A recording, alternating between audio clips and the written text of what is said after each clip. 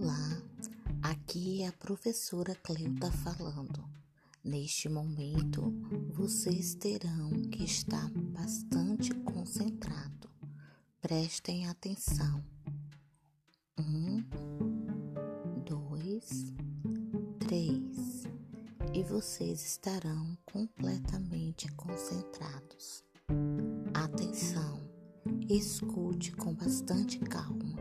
E logo depois vocês deverão fazer o seu conto de mistérios. Não esqueça, dê bastante ênfase nas falas. Aguardo o conto de vocês.